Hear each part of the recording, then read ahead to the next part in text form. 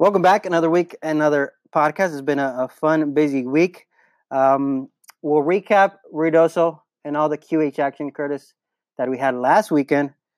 And but before we recap, I want to give you a round of applause. Thank you. Thank you. We talked about 4 races for Ruidoso. You gave out 3 winners. So we'll recap those. Okay. But quick thoughts. Apocalyptical Jess, what'd you think? I think we just saw that powerful late kick he has that we both thought that he would show as long as he got away cleanly. I was a little disappointed in the other wood horse, the MM4 in the morning. Yes. But once Apocalyptical Jess got out there, I thought it was all over. I thought he'd be able to handle it. So. All right, so we'll dive in much more into that. But we'll put that to the side because we have a very, very special guest. I've been trying to book him for months, but this guy, I got to go through an agent. You know, at once upon a time, actually, we still are kind of co-workers. Yes. I work for ABR. Uh-huh. I still do freelance for them. He's employed by the Blood Horse, and we're owned by the Jockey Club. So I'm very pleased to welcome a co-worker of mine. Who is it? Jeremy Balin. Oh my God! I booked him. You finally got him on the show. I got him on the show. Unbelievable. I'm very in high demand these days. We are deep inside a closet at Los Alamitos. Actually, never mind. We're in the VIP suite. That's right. Once we have a VIP guest, we're in the VIP suite. We're on Friday after the races of the Thoroughbred meet, and Jeremy was hanging out here like he usually does. Mm-hmm. I'm disappointed. He used to be the main guy that he always asked me, how many minutes till us out? How many minutes to the first quarter horse? How many to the night program? Now, like, he walks out 10 minutes I get here. I'm like, you're not going to play? He walks out. Yep. Worn down. He's got a kid now. I've got a kid now. Yeah, definitely you have different duties to attend to. Yeah. I could see why after you have your whole day of racing, why you wouldn't want to stick around at night. But yeah, I've seen him here playing at night. He's a closet nighttime He's fan. a secretly high quarter horse fan. I know it. He doesn't want to admit it. It all depends on how the day goes. That whether is you true. can go on to the night card. But yeah, nice to have you on. How did Del Mar treat you? Other than a bit of a crazy weekend, it was it's just a grind down there. Just seems like the days are a little bit longer, and I'm not even down there every day like I am up in the LA area when the meets are at Santa Anita and Los Al. So I was down quite a bit, but the craziness of that last weekend, I could use a couple of easy weeks at Los Al. I mean, it was pretty nerve-wracking. I was here getting ready for my set on the quarters, and that day of the shooting, I was putting my tie on. I was like, Curtis, I'm heading downstairs. Mm-hmm. And he gets a text. He's like, there's shots of Del Mar? I'm like, no. And I'm like, turn on the volume TVG. And like, that's when we heard everything. And then I started getting like a mini panic attack because my wife and my daughter were out there. I was like, what the heck is going on? So I started refreshing Twitter. I started to make a call, but obviously you were out there. But, you know, the press box is pretty high up and it's kind of more towards the front side. Right. And like now we learned that the situation was outside the gates. Did you even realize what was happening? So right after the shooting occurred during the gallop out, right after the last race, that was Sunday. So there was, I was on the front side watching the race from the press box balcony, and I immediately saw on Twitter people talking about shots fired at Del Mar, and I couldn't quite figure out what was going on because there was nothing you couldn't tell on the front side. No. And then I went. There's sort of a roof behind the press box that you can go out and look out over the paddock area. Yeah. And the first thing I saw was Simon Bray like taking cover. TVG's Simon Bray taking cover in like one of the saddling stalls in the paddock. And I started looking around, and there was people were either running away or like hiding behind things. Whatever, yeah. So there was a good 5 minutes where we were sort of unsure as to what exactly was happening. It was like a surreal moment. I imagine. It wasn't surreal, but I guess I was just sort of I had my binoculars up on the roof, and I'm watching all this stuff happen, and I'm what's going on? Should I be ducking under the jeep? Yeah. But it was a little. It was pretty strange to watch, and you're like right on top of everything. So you're definitely not in that panic mode when you're down on the ground. Because Del Mar's like imagine. The press box is 6 floors high. 6 floors. So you're pretty high up there. Right. You can get a good vantage point of everything that's going on. So after about 5 minutes, it became pretty clear that the police had everything contained. Unfortunately, we didn't get word that everything was contained for a good amount of time. And we were, I was personally putting a lot of pressure on Del Mar and the sheriff's department to sort of give us more information. Yeah. We didn't get it until late at night, but so it was, I think if there's a silver lining, it's the one guy who allegedly sort of caused the whole issue was the only one who got shot. Sheriff's department deputies acted really, really fast. Yes. And it looks like the guy's going to survive. So it could have been a really bad result, but considering how everything happened, it's just good that it wasn't working. Yeah, I mean that's pretty much what everybody said afterwards. That it considering what was going on, the least amount of damage was done. Yeah. So, and credit to the sheriff's departments and all the security staff for working quickly and getting the situation resolved. So did you stay for Labor Day?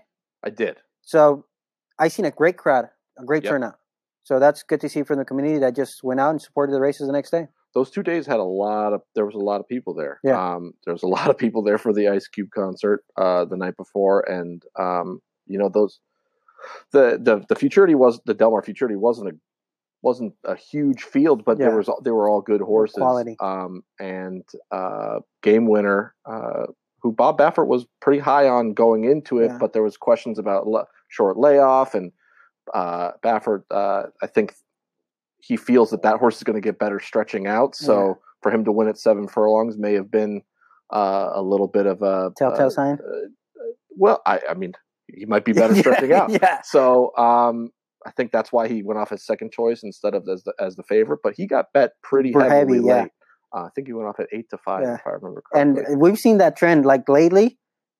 A lot of late money comes in the last click, and usually it's right on the money. I don't know about usually. I think we notice it more. We right? notice it when it is on the money, but there's a lot of times where that late money comes in and the horse doesn't run. But when you're gambling, there's no uproar about that. No, and now it feels even better when your horse actually floats up and you got the winner. Right. So it's been kind of a hit and miss down there. But a little bit about the updates from the Mar. But tell us, how did you get started racing? What's I've been going to the racetrack since I was about 2 years old.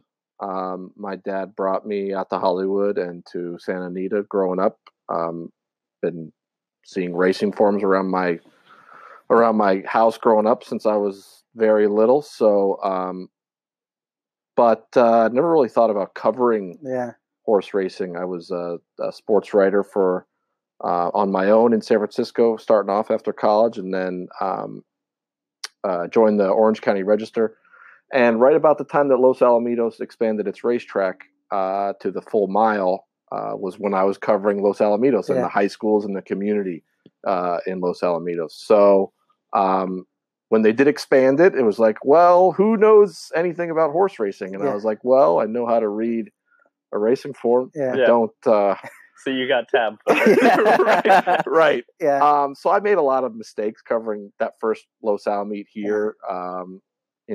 Dumb little things that I didn't know about. And I'm 3.5 years into working for Blood Horse, and I'm still learning I feel like so horse racing is like an always learning game, mostly from the reading side, the gambling side, but also from the nuances of like the lingo, terminology, like all that.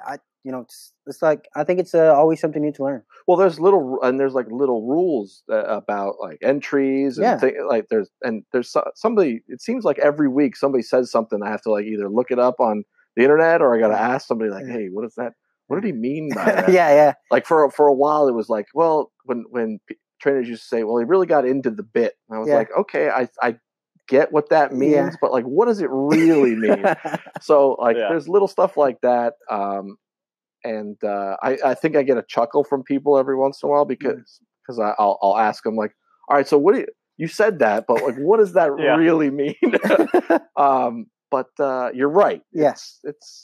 I mean, I don't claim to know everything. I haven't been doing this that long. So sometimes we forget that we're in a sport where everybody is usually more wrong than right as far as gambling side. I would say so. Like you got to be used to like messing up. Like you're not always going to know anything. So, but I remember I met you. I remember I said hello here one time. I was walking into the press box and I ran into you. You were talking to Professor G. But I officially really talked to you and introduced myself down at Santa Ida. Mm-hmm. And at that point, I think you were still with the OC Register, were you? Or at that point, you had already jumped to the Bullet Horse? Your guess is as good as mine. I don't know. But yeah, I was one of the times I originally introduced myself. We talked and blah, blah, blah. But how did you end up at the Blood Horse? I was at the Register. I was a part of a group of a lot of younger people coming in. There was a big hiring push there to spend a lot of money and to cover Orange County. And as the longer I was there, the longer it became apparent that, went through a number of layoffs while I was there. Yeah. Like things were good until they got really bad. And during one round where people were just getting tapped on the shoulder and asked to leave the newsroom, I was just like, I got to do something. Yeah. I had these horse racing clips about some stories I had written. And I sent them to Blood Horse Christmas, probably 3-4 years ago. And I got an email back from Eric Mitchell, who was the editorial director at the time. He said, well, we don't have any openings, but we'll keep your resume on file. And I'd heard that before. That means thank you. That means we'll see what happens. Exactly, right? It usually doesn't mean that you're going to get a call back. So in like 2 or 3 months, I got a response saying this guy Jack Shinar, who was covering the West Coast for Blood Horse, is retiring, and we're looking for somebody to replace him. You want to fly out to Lexington and have an interview? I was like, all right. Why not? Yeah. So I did. Went to Lexington, interviewed, went to Rupp Arena because I didn't know if I would ever go before. I think it was a UK Ole Miss basketball game, and I think it went to like 2 or 3 overtimes. It was crazy. But it was fun. It's a fun arena. It was. People there, it's all about Kentucky basketball. Yeah. It's literally, when there's a Kentucky game, the whole day is planned around that. And in the city is that when you're in the car waiting to get out of the parking lot, you turn on the local radio and listen to the people talking about it, because they are more fanatical than you could possibly imagine. So then it worked out after that. I got hired, and it's been covering racing ever since. Yeah. So, but you went big time on us. You covered the big races for the first time. What, 2 years ago? My first trip was American Pharoahs Belmont. Yeah. And then after that, I've been to every Preakness after that. I've been to one Derby. And been to a couple more Belmonts. I went to the Belmont this year. I think I went the year before that too. And then I got to go to Dubai this year, which was crazy. Oof, how was that? It's like a whole nother world. It's hard to put into words. The grandstand is like, it looks massive on TV. It looks like a city. Seen before. It looks like a city. Well, but because like a lot of it is just like a hotel. Yeah. And did you get a tour of the hotel? No. Who stays there? Is it just like the horse connections? I don't even think I think some of them stay there, but that's not where the media hotel was. Man, that would be sweet. It was, we stayed at the Ritz-Carlton. Excuse me. Excuse me. But it's just. Like, it's a beautiful facility, but it's very much a different place than here. It's a Muslim country. It's and a lot of that is that's how you kind of have to visualize things. Yeah. So just different. Yeah. But as far as racing, it's a world-class facility. It's unbelievable. Now, I know I usually see your posts especially from Pimlico. You make it a point to go out to Camden Yards. I went there 2013, Pimlico. Yeah, and I went to visit the stadium. Orioles fan. Yeah. How'd you feel about Is this something we really need to talk about? How'd you feel about my LA Dodgers? How about you feel about my LA Dodgers getting Machado? See, I didn't even know that baseball was going on anymore. So it was important that the Orioles got rid of as many assets as they could to start the rebuilding. Are you going to force the Orioles on little Elijah? Oh, it's already happened. He walked out of the door with an Orioles hat today to go to daycare. Really? So yeah. Oh man. That's you know rules. Who lucked out there is Professor G. His American League team is the Orioles. Oh, really? His National League team's the Dodgers. See, I don't get that. You can't have two teams. He jumps ships a lot. He also says that he's an Angel fan too. Yeah. And that his wife likes the Dodgers, so of course he has to be a Dodger fan. But his team growing up was the Orioles. So I guess you can get away with it if it's baseball where there's actually two leagues, but they play interleague so often that it almost is. It doesn't even matter anymore. You can't make that excuse. All they're in two separate leagues. Well, I just can't imagine rooting for anybody else. Like the Orioles are literally the only team I care about. Yeah. Like I couldn't do it with another team. I enjoy that stadium. It's a pretty nice stadium. It's the blueprint of all these new stadiums that have come up. Everybody sort of mimicked what they did, and it's if only there were more people there every once in a while. But I wouldn't want to go watch that team this year either. So I don't blame anybody. Man, so it's been a fun 3 years you now in the Blood Horse 3 and Plus? Yeah. I think 3.5. I'm not sure. But it's a pleasure to. I mean, you think about the types of facilities that we have in Southern California. We have Santa Anita, we have Del Mar, we have, Los Al. I mean, people sort of come down on Los Al, but I love it here. I love it here. I mean, I grew up. Curtis was almost born here. Right. There's no San Gabriel Mountains in the background or the beach, but that sunset is pretty great. And we're fairly close to the beach anyway. Yeah. We got a breeze. Well, it's when that breeze is there early in the summer when it was like 117 degrees here. Wow. I don't know if I can handle that again. Yeah. It's gotten pretty bad the recent years, but now this is home for us. Yeah. I mean, this is one of the top circuits in the country, and it's certainly nice to be on the forefront. Kentucky Derby, Breeders' Cup time. We have horses who compete at that level every single year. I mean, we've seen on this track, Shared Belief, California Chrome, Arrogate. The list goes on. Right. I mean, all of those good Baffert horses got all of the 2-year-olds come through the stable here. Yeah. So it's there is. Can we rip? We were just talking about. Can we rip Professor G on his Orioles and fandom? You can't have two teams. You can only have one. Hey, I'll vouch for Professor G saying that I don't mind rooting for the Angels every now and then. I mean, I don't hate the Angels. What are you talking about? You're a Dodger fan. Yeah, but I don't hate the Angels. I mean, that would be like me rooting for the Yankees. No, but the Angels are very hard to hate. I don't hate. They don't the win very much. Yeah, so like I'm a big fan of players. I mean, and Mike Trout is like. Well, yeah. I mean, all right. It's hard to root against a guy like that. I don't hate him. Look at you. Are you rooting against Machado now? I've rooted against all kinds of great Yankees for my entire life. Yeah. So see, we got a Professor G sighting. We got an Eddie Burgard sighting. It's good to have him another year and 4 months left. But it's just going to keep happening every year. Just right. It's got to keep happening. It's a big piece of the puzzle. Can you imagine having races here? Like, no. Would you want to follow him? Man, I mean.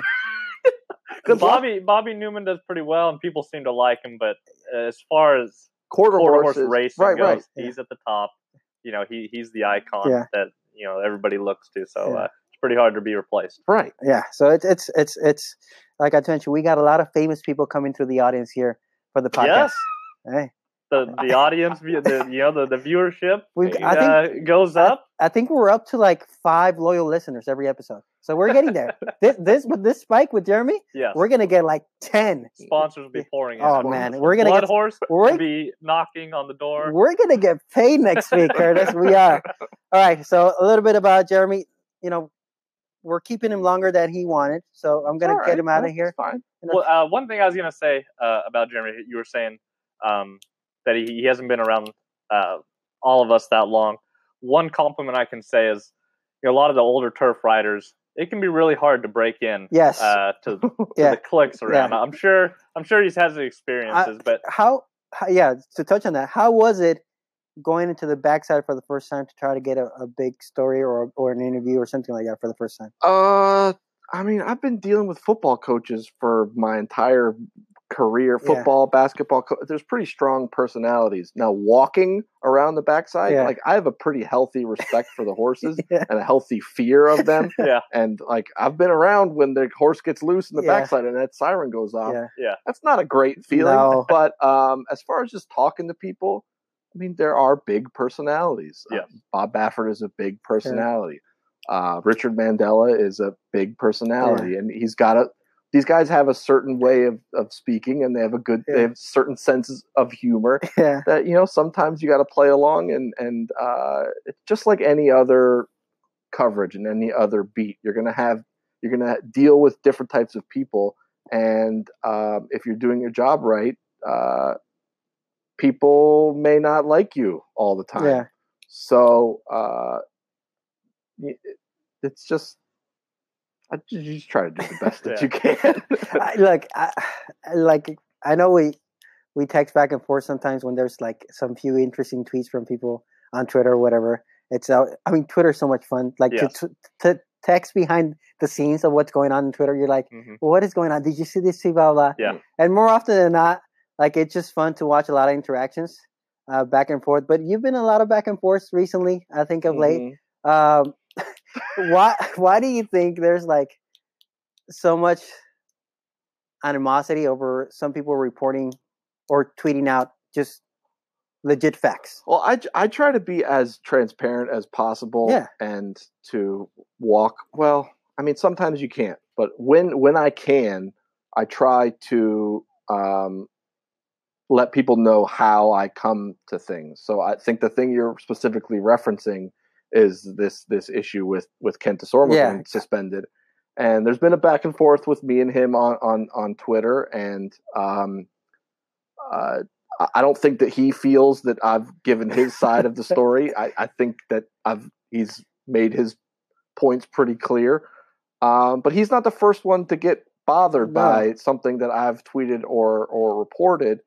And I admit that there is sometimes a bit of a tone to the way that I state things, but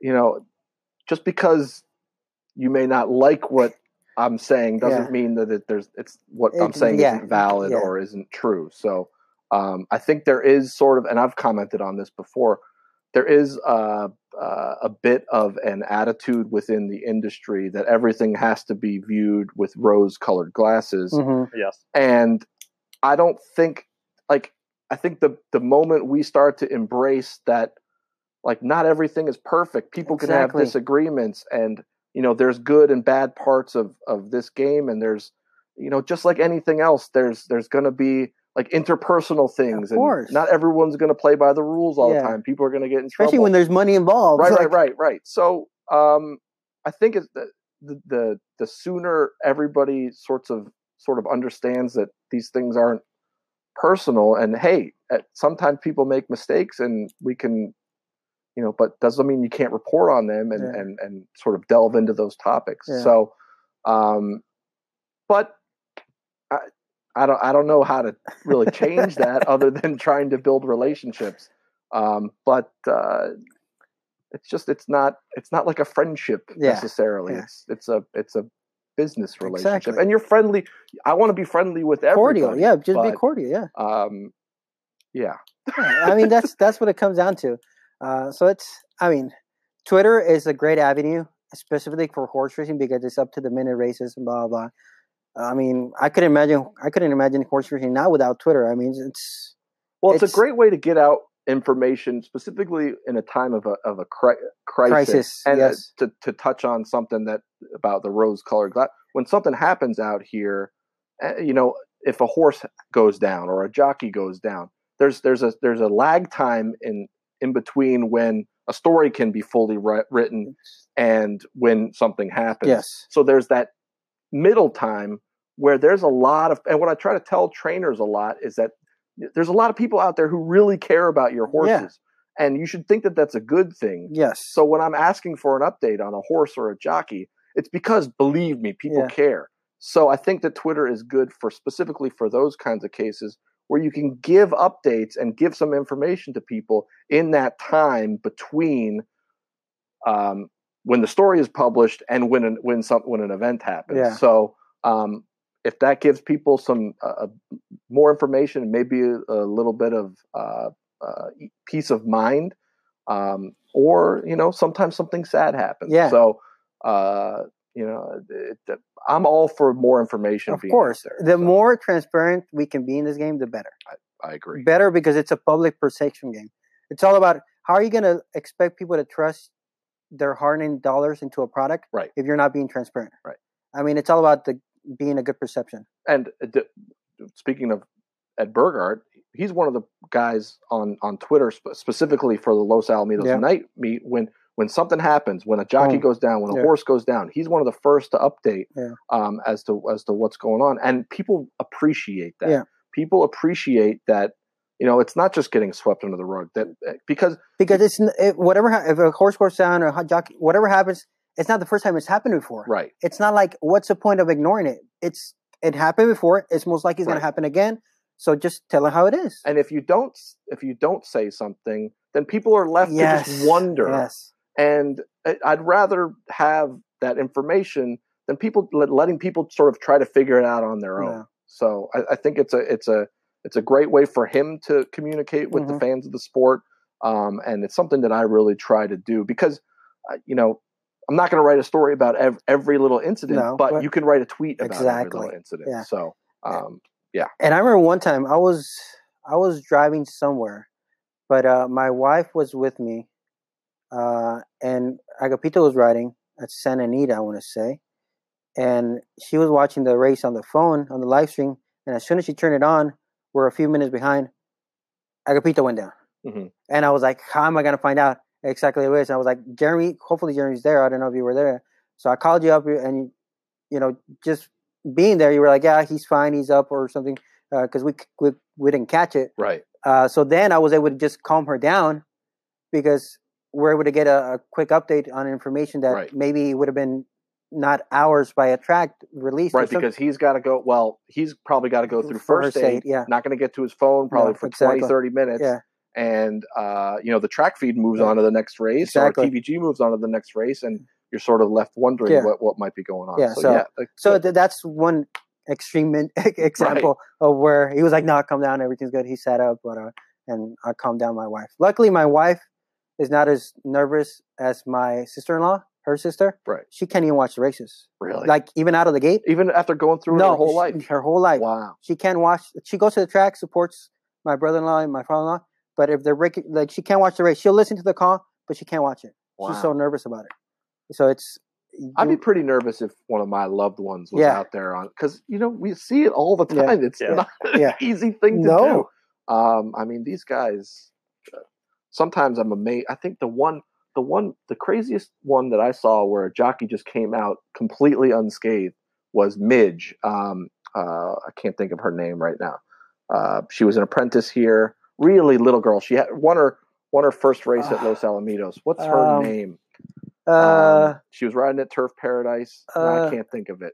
Australian. Yeah, I can't think of her name. Tiny girl. Yeah. And she got rolled over by like an 11-pound. Like the horse rolled over on top of her. I think it was here. She just popped up. I was like, but you just see that all the time. Like a guy like Santiago Gonzalez. I think I've seen him down on the racetrack more than any other jockey out here.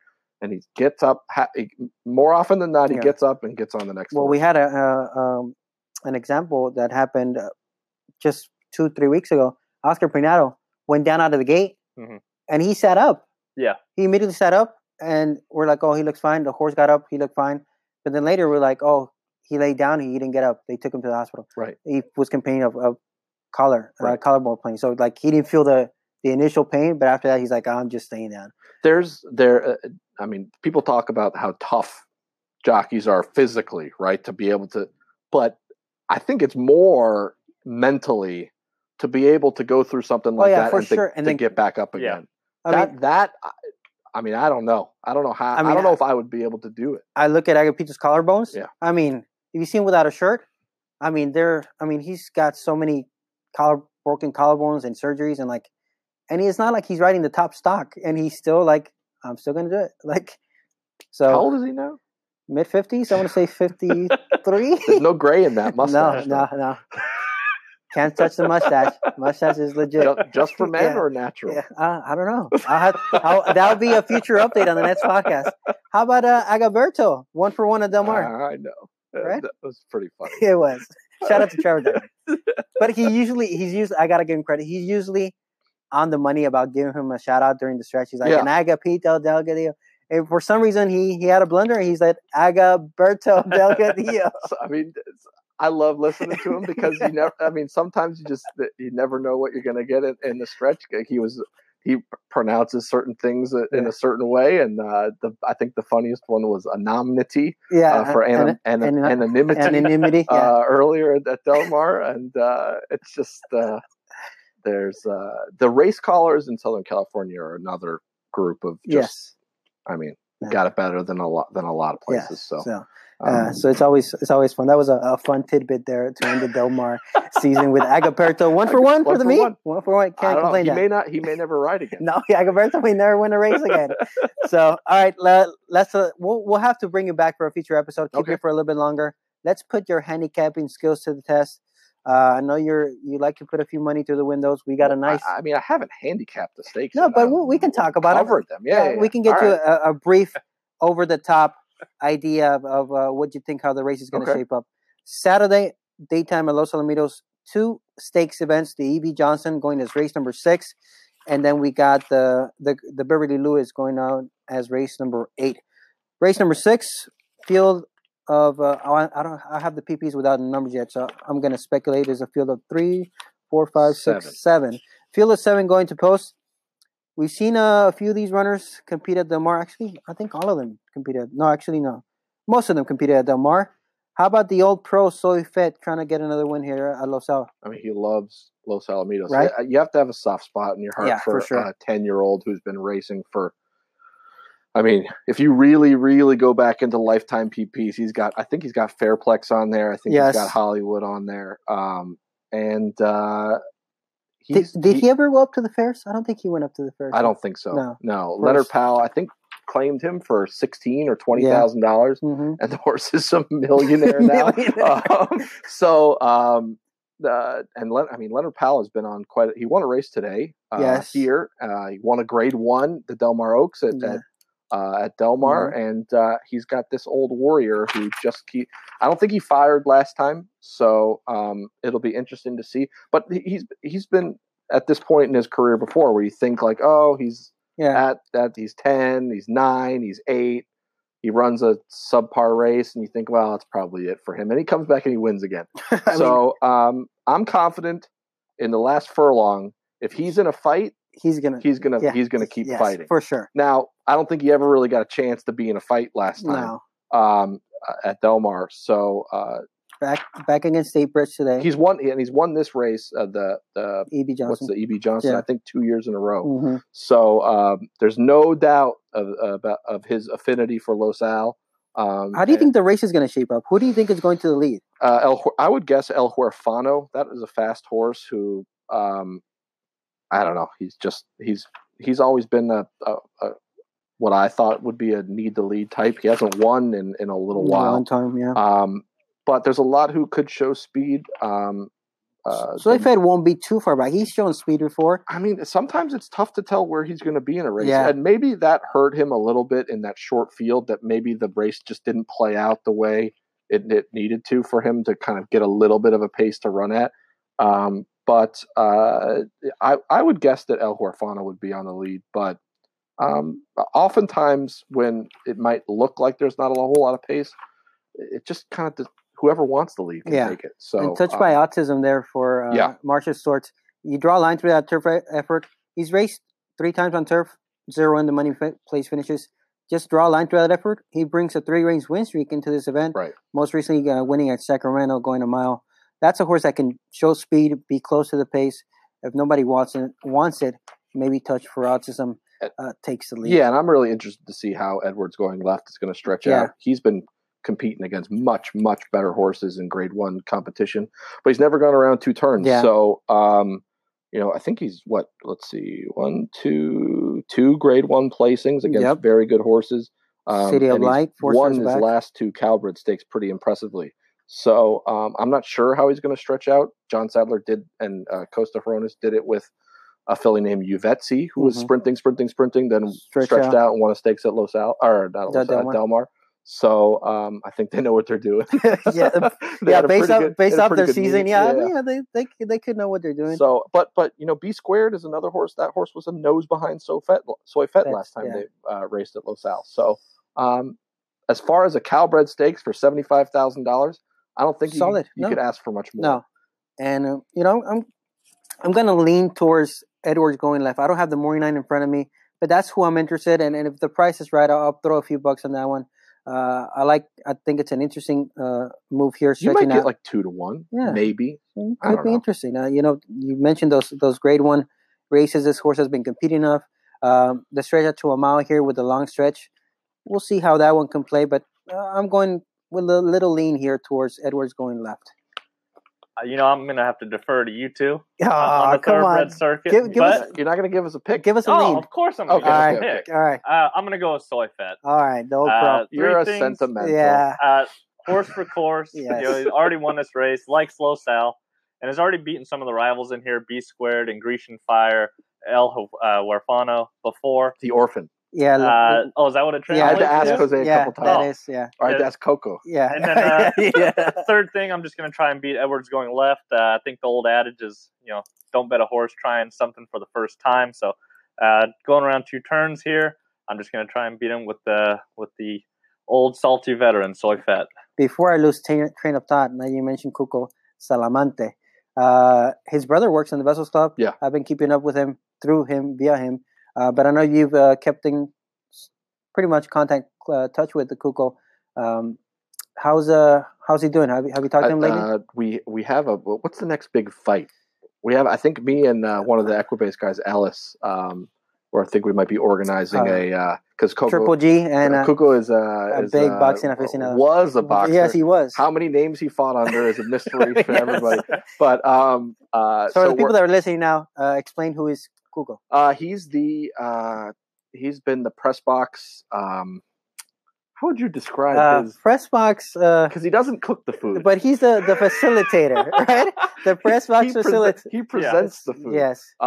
He's sort of a steward of the press box kitchen. He puts out all the food. He gets you anything you need in the press box, and he recently in the last few months, probably 6 months now.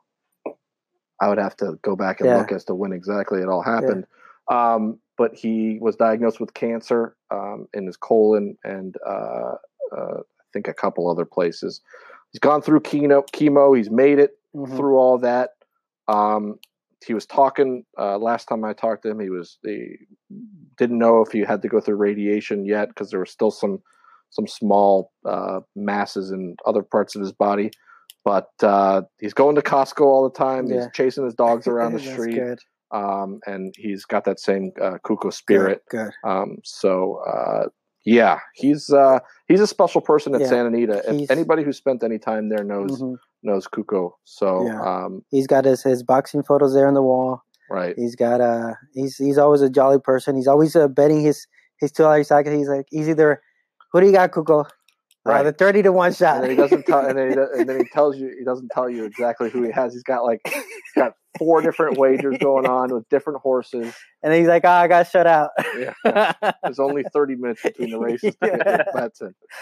So good to hear, hopefully he's doing much better.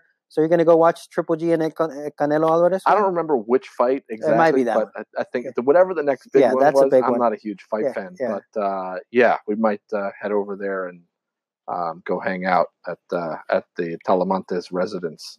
Tell him I said hello. I will. Give us a lean here in the E.B. Johnson. Whew. A lean. I don't know. I'm going to side with Edwards going left. Okay, I think you're joining the bandwagon here. I mean, it depends on the price. Yes, because me too. I don't really know. Like, I don't think I have any interest in betting the race on anyone in this race under 2-1. I would take 2-1. 2-1 on Edwards going. I mean, I think it's going to be interesting to see how the wagering happens, because the wagering has been a little strange here the first 2 days. Mm-hmm. But because you have probably more of a fan favorite in Soy Fett, but you have the higher class of Edwards going left. And, you know, I don't think Edwards going left hasn't run at Los Al before either. So you have a horse who's done all this at Los Al, against another horse who's good against in Grade 1 competition, who's trying Los Al for the first time in Los Al, 2 turns for the first time. But I would go with the class. He's been really, really good in Calbred competition. All right, so me and Jeremy will stick with Edwards going left, and Curtis will go with the local pro, the horse for course. 7, first and second, first 5 wins, 2 seconds, and 9 local start show Los Al. I think he's won 9 stakes overall. Yeah, it's ridiculous. I mean, wouldn't we all like to claim one of those, right? Oh, it'd be amazing. All right, the second stakes on the card, race number 8, the Beverly Lewis here. 75K on the line, 6 furlongs, a field of 7 again. Yeah, field of 7 going to post. What'd you see in this field, Jeremy? I mean, that the headliner is probably Gas Station Sushi. Yep. She's a lightly raced filly, but the talent has always been there. Richard Baltas does not win first time out very often. Yeah, probably around 4 or 5%. So for this filly to win at Del Mar, and it went impressively first time out. Now, she had some issues after her debut win last year, but came back, won the Beaumont Stakes in kind of a grindy bit of an effort. Hey, but tip to the cap to come back across the country. Too. Yeah, ship to Keeneland, and it's one of the premier meets that people point to, and to get the job done there, tip of the cap. And she didn't, and then she ran in the 8 bells on the Kentucky Derby undercard. And was it the undercard or was that the day before? Might have been the day before. That's the Oaks, yeah, that was Oaks, I think. And I'm not sure. I don't think she fired her best, but she didn't bounce out of the race great. So Richard Baltas gave her some time off. They're ultimately pointing. They want to get to the La Brea, which is the Grade 1 at the start of the Del Mar meet. For 3-year-olds at I think it's the day after Christmas or that week. And Richard Baltas told me earlier in the week that she could win this race, but she doesn't have to win this race. This is just the starting point. But the thing about this race is this is not an easy spot for just an open 3-year-old sprint. Legit, yeah. Right. You have very, very good horses to go up against. So again, it's going to be interesting to see how the wagering plays out in all of this, because you have Raya, who was Kentucky Oaks participant who hasn't raced since, but I'm not sure sprinting is her deal. But if you have a Bob Baffert horse, as we've seen over the last 2 days, they're going to take money. Yes. At Los Alamitos, the horse that sort of intrigues me is Best of Me, the 4 horse.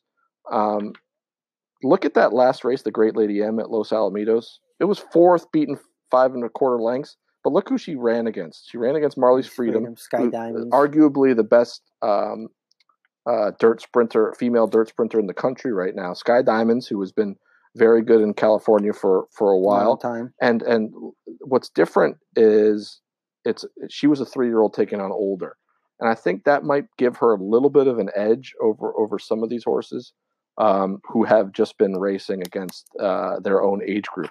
So the way she kind of ran that race against older, probably better horses, I think she's got an intriguing look. I have we're looking at the Wednesday PPs. We don't have the morning lines, but like I said, it's always interesting to see how the wagering works out. And my whole thought process looking at this race was like, Gas Station Sushi does not have to win this race. That was my whole. No. I mean, the trainers exactly. Said it. You're right. And that's why I looked at the race and I started, who's the favorite? Okay, she's coming off the left. This is not the target. She does not have to win this race. So then that's where I started looking, where can I make a little bit of money here? And I'm going to lean towards the outside here, step being step. I really like that effort last time out in a good second. Look who it was against too. Yeah, that's a grade 1 winner. Moonshine Memories, right? Yeah, broke sharp. Kind of dueled in the first, I want to say 300 yards in the race, but then settled behind those two runners that were up in the lead. Made a 3-wide move and just did everything but win. And I thought it was a very game effort. I like the outside draw. And once again, the favorite, Gas Station Sushi, doesn't have to win. And the one for Bob Baffert is coming off a layoff error. Still doesn't have to win either. So I thought it was a good shot to try to search for a bit of a slight upset. I'm going to lean towards the outside here, Steph and stuff. And that outside trip has been pretty good here recently. And just to reiterate on Steph being Steph, so she was a head away from Moonshine Memories, who then went and raced at Saratoga and had a bad trip and still actually ran okay. But she's a grade 1 winner from her 2-year-old season. 2 back, she ran in the Las Virgenes against Dream Tree. Undefeated Dream Tree, who's a grade 1 winner. And then 3 back, she ran into Santa Ynez and ran second to Midnight Bisou, who's a grade 1 winner. Yeah. So if you talk about class, the class is there for Steph being Steph. And her first big win was here over this track. Right. So there's lots to like. I think she'll probably go somewhere around maybe third choice, maybe 4-1, 5-1. I mean, she might.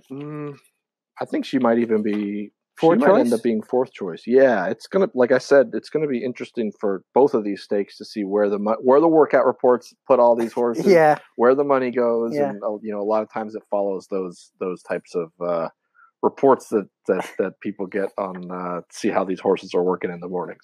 All right, Curtis, give us a lean here in the sprint. I went to the outside. Here. Yes. Steph being Steph. I'm going to try and beat the Baffert who draws along the rail. I know that's been a troubled spot here. At Los Al, when you have that dog leg out to the right, some horses get pinned down in there. It can be pretty uncomfortable. Gas Station Sushi, like you guys said, was coming off the layoff. And I like even better now that the trainer said that, this she doesn't really have to win this race. This isn't the main goal. Yep. And I know Brian Corner, I think he had a pretty good Del Mar meet. So yes. He's been firing on all cylinders and had that good maiden breaker here at Los Al. Won by 3 3/4. So the horse likes the track and has been competitive against the horses you named before. So I think you can sit a good stalking trip from the outside. The pace scenario will be interesting in this race too. Yeah, I'm going to guess Best of Me is up there, but Wicked Storm has a bunch of speed. Broom has a bunch of speed. It'll be interesting to see kind of how that race plays out. All right, give us a lean here. Who are your lean? I'm going to go with Best of Me. I think that you might get a price with that horse. I like that performance against probably better sprinters last time. Yeah, so Best of Me there. Have not raced since the 7th of July. We'll be breaking from post number 4. And round of applause for Jeremy for joining us. Finally, had to go through hoops and loops, call an agent. But I was like, hey, man, we used to be legit co-workers. Can I get you on the podcast? Some people just become elite. They move on. I don't blame them. That's a pretty typical thing around here. I've tried to get on the podcast several times, I believe. All right, Jeremy, thanks for joining us. We'll take a quick break. We'll have him on for a future episode again. He's here. We usually run into him a lot during the thoroughbred seasons here at Los Al. So he knows a little bit more about nighttime than he lets on. Yes, he does. He does. He can go through a whole card. I'm on set on the quarters. I get a text in the third leg, I'm alive. 40 to close it out. I was like, yep, Jeremy. That was Jeremy. But Jeremy, thanks for joining us. How'd you think? What's the over-under wins next year for the Orioles? Oh, God. Why do we keep talking about this? Over-under on wins. 65. 60. Okay. Yeah. Not good. Huh? It's going to take like 5 years. That long? You think so? See, we were on a good roll, and then you got to bring me down again. All right, let's root for Manny Machado. How about that? Fine. All right. Yes, I got him on a good note. There you go, guys. All right, we'll take a break, and we'll be back to wrap up all the quarter horse action here from Los Al. Welcome back in action. That was a very enjoyable segment with Jeremy. Yeah, he talked a little longer than he wanted to. Yeah. So you get people in here, they only want to stay a little bit. You get them to open up. Yeah, exactly. It was a fun conversation. Like we mentioned, we'll have him on maybe another time down the road. We'll get him to talk quarter horses next time. Yes. I'll give him some homework, maybe for a big stakes. I'll do some homework and join us again next time. Because he places some wagers here and there on the quarter horse program. Yeah, he'll do his daytime job and then he'll stay sometimes 4 or 5 races into the night card. So he definitely knows what he's looking at. All right, so we're cutting short on time. It's about 6 o'clock here on Friday night, so I got to get to the quarters. You got to get your changes. So we're gonna do rapid fire. So a couple sentences on your top pick, and then we'll move on. So we'll let you go here. Race number 1, 4.5 thoroughbred claimers, maidens. Who'd you pick? Okay, I tried to beat the 9-5 favorite Angry Bobby here in the first. I went to the number 3 Cavalry for Jesus Enriquez and Barrington Harvey. The horse ran against Real Quick in Seattle, and Counter, who came back the next time out, and I think won by 6 or 7 lengths the next time out. Yes. So that was a pretty productive race. Just got a little short there at the end. So I think he'll be pretty tough here in the first. Wow, we agree right off the bat. Not only do we agree, that's my lock of the night. Right off the bat, Cavalry, my lock of the night. Huge effort off the layoff, showed much improved speed, dueled with the 9-5 favorite, and never quit there through the lane. Just holding on for third there. I think with a similar trip, can show enough speed. He should be long gone. So we'll just talk about the top picks and then keep it going. So I'll go 3, 1, 4. I went 3, 4, 1. All right, that race number 1. Second half of the early double, 4.5 furlongs here, thoroughbreds, conditional claimer, field of 6. Who'd you pick? I went to the 2 horse, the favorite here. We are green again. Wow. This is a great start. Yes, it is. First off the claim for Jesus Nunez. He's hitting at 27% on that angle. Last time out, lugged out around the turn and still finished pretty gamely, only lost by a length. And the prior 2 starts out was at the $5,000 level, ran second there and third. That was against Cow Dog and Diamond Proof, who came back to win, I think, a week or 2 ago. So I think if Jesus Nunez can get this one to improve, it should be pretty good on the lead. All right, so I agree. Baby Beauty, my top pick here. First off the claim, broke a little bit sluggish, got rushed up, and went to the outside of a rival. And I thought that was a better than looked effort there after breaking a little bit sluggish out of the gate. So Baby Beauty on top. I think the 3 could be interesting here. The 3 has more speed than what it appears on paper. Drops in class for Kelly Castañeda.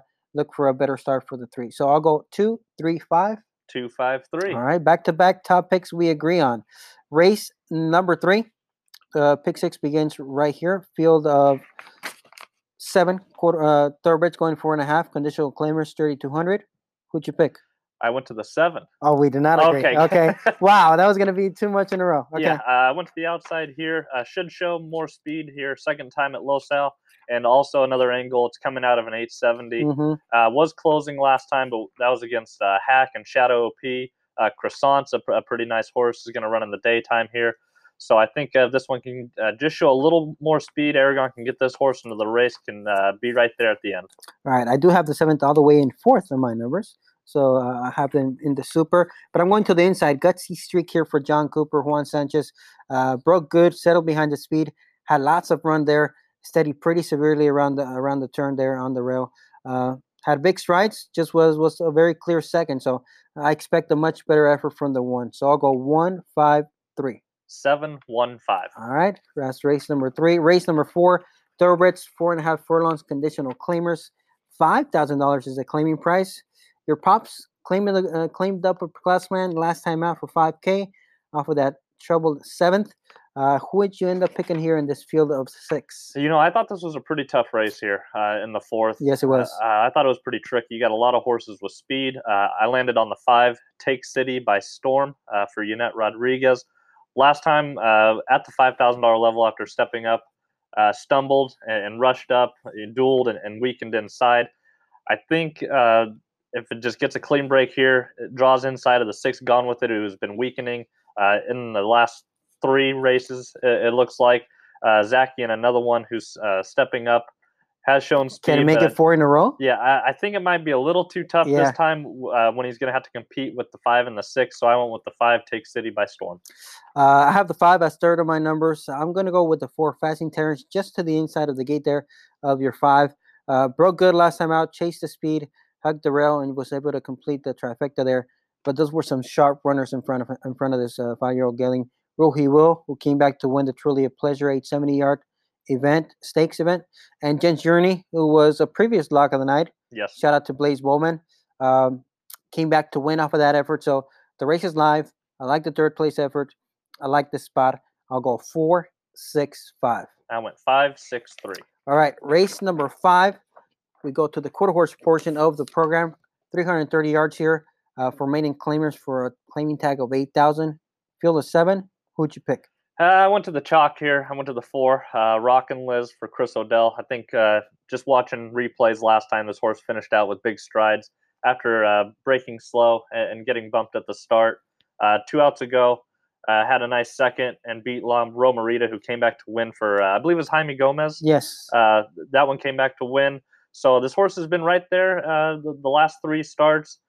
Just if it can break, I think is the ultimate obstacle for this horse to overcome.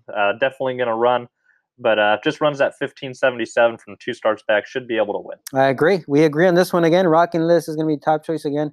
Broke slow, kind of hopped at the start last time out. Bumped after that, and then finished nicely for a game third. Overall, I know she was a favorite, but she was troubled and she did finish with good energy. So I'm going to give it another shot. I think tonight is the night for Rockin' Liz. So I'll go 4-5-1. I went 4-6-1. Wow. So far we've agreed 3 top choices through 5 races. It's usually a very good sign. That is a very good sign. Our race number 6, 300 yards, quarter horse going for a claiming tag of 12.5. Maidens here. Field of 7. It's a pretty tricky field. It's a good mix of horses. Who'd you pick on top here? Yeah, I went with my price of the night here. In this 12.5 claiming field, I think really the only one you can really count on is going to be the 6, Lead by Fire, but has had some trouble in the past and hasn't been able to get the job done. So I went to the 1 Conquering along the inside, first off the claim for Justin Clark. He's very good at playing the claiming game. Alex Carrillo hops aboard, and he rarely comes out to ride. So I'm figuring this one's live, but veered in and bumped last time and still finished out well, went 15.95. So that's right on par with the rest of the times these runners are running. So if Justin Clark can just step this horse, I think he's got a big chance. First off, the claim for Justin Clark and Javier Cabrera. The thing that stood out for me from that replay of the 1 Conquering was how big body gelding this is. He's a big body gelding. He can really get moving in the late part of the gate. I'm worried that 300 yards, second time out, could still be a little bit short. But I do have him as a contender there. I have him 4th on my numbers. So we'll see if the 1 can improve. I'm going towards the 4 here, Improvise, for Paul Jones and Jesus Ayala. Bumped repeatedly last time out. Completely shuffled and steadied hard. It was a bad, just rough trip there for Improvise. Since then, has posted a very nice workout of 12:30 there from the gate on the 25th of August. Takes another slight dip in class. The third and fifth place finishers off of that race came back to win. So I'll pick the 4 on top, and I'll go 4-6-3, and then you're 1 for the super. So 4-6-3 for me. I went 1-6-4. Like we said, Lead by Fire for Jaime Gomez. Looks to be the one to beat, but the question is, can this gelding put it all together when it's all said and done? Well, we'll have to find out there in race number 6. Race number 7, there's 2 races left. You know what time it is. The Late Daily Double. Late Daily Double time. I know Jeremy likes to wager a few bucks on the Late Daily Double. We got 300 yards and 330 in the Late Daily Double here on Saturday night at Los Sal. We got quarter horses going 300 yards. Conditional claimers 12,500. Very, very sharp field of 12-5 claimers here. Field of 8, who'd you pick? I went to the 6, Remy Marco for Jesus Nunez, E.G. High, and Jonathan Roman. Horse with, I would say, a lot of past class here. What's the morning line? You got the morning line there? 9-2 on Remy Marco. So I think it's a pretty good price, dropping from 16 down to 12.5, and ran a pretty even race after breaking in and bumped at the start. But it's his 3rd time for Jesus Nunez here after getting it from Valentin Zamudio, but had been running against all the best 2-year-olds last year. Jay Farup, Jester Cartel, who came back and is running huge now, but has posted times in the 1560s, and I think if this horse can just get away clean, can bring a nice little price here in the 7th. This was a very tricky race for me to figure out. I could build a case for the majority of these runners, and ultimately I went to the 3, Boxcar Willie. This is a horse that I've been on, I've been off. I've been on, I've been off. Last time I was off, I was right that he just came up a bit short, but I respect that field very much there. We got My Twisted Sister, who returns off of that effort. But I think Boxcar Willie here could fire right back, a good effort. Didn't get away all that well last time out, but doesn't usually get away that well, but can get away better than when he did last time out. So I'm banking that then Ayala and Rodolfo Diaz can get their picture taken here with the 3 boxcar Willie. So I'll go 3, 7, and 8. Yeah, I went 6, 3, 7. Only one we didn't talk about was Baymax, first off the claim for Jose Flores. That's a horse that I've been back and forth on too. Yeah, finally he gets about a month off. I think draws a good post and fits in right in here with these. Has shown that has some late kick there and has already beat Cat 2 Storm and My Twisted Sister, 2 of the rivals in this race. So we'll see what Jose Flores can do with this one first off the claim. It's going to be a tricky first leg of the late double there in race number 7. Recap, I'll go 3, 7, 8. 6, 3, 7. All right, race 8, the final race on the program. 300-yard allowance to end the card. Compact field of 5, but a very talented field of 5. Who'd you pick here? I went to the 5, Just Motions. This one is going to be my play of the night here. Wait. Reset. Reset. This is going to be your lock of the night? This is going to be my lock of the night. All right, Just Motions there. On the outside? On the outside for Jose Flores. Well-bred runner for Janet McInerney, Apolitical Jess out of the Good Mare Royal Motions. Draws the outside here for Cruz Mendez. I just like the race 2 outs back when he went 1560. Beat Xeriscape. Drew clear when 1560 there. Had some trouble in the race back against Terrific First Down and Deceiver. You really got to be on your game to beat those ones, and just got pinballed at the start here. So hopefully just a trouble-free journey tonight. I'm looking forward to seeing what Terrific First Down can do. I mean, that night Terrific Down looked like the real deal. We're going to see that horse hopefully back in a few weeks, right? PCQHRA, maybe we'll watch for that name to pop up in the entries. But you're going Just Motions on the outside. Yep. I'm going to the Bermuda Triangle of posts. Oh, okay. The 2 horse, El Salcido. Yeah, this horse showed promise to begin his career. I know the 1580 win, 4 starts back, doesn't jump off the page, but that second 2 starts back, we had Tough Enough Jess, who I consider another horse that could be a star in the making. That was a very good second there for El Salcido. I'll draw a line to the freshman stakes last time out. Bump both sides, eliminated. I think the 2 could be a solid play here to end the night. So I'll go 2, 1, 3. I went 5, 2, 4. Just went to the 4 horse with Ricardo Guillen for 3rd. I like the debut, in which beat Calendar and Provodnikov there in the debut, but just hit the gate and veered in at the start last time. I don't really know what's going to happen. That's why I put this horse in 3rd. I think there is some promise there, but Ricardo Guillen has been cold of late, so I'm just not sure with this one. All right, so we'll find out how we end the card there in race number 8. To recap, I'll go 2, 1, 3. 5, 2, 4. All right, guys, that's a rapid fire session of the quarter horse card, just because we're short on time. Yes. We enjoyed our conversation with our guests so much that we didn't get to really dive in deep. So next week we'll promise to recap all the big stakes for Ruidoso. We'll go in depth into who did what the promise is from here on out, and we're getting close to PCQHRA trials. Yep, the sale. Everything's going to be coming along here. You already got the $100,000 wire credit ready to go? I have my line of credit set up. Bank account's ready to fire. 6-figure purchase coming from Curtis. And then I'll be moving in with you. Yes. We've got a closet. We can make some space for you. All right, guys. Thanks for listening. We'll catch you guys next week. All right. Bye, everybody.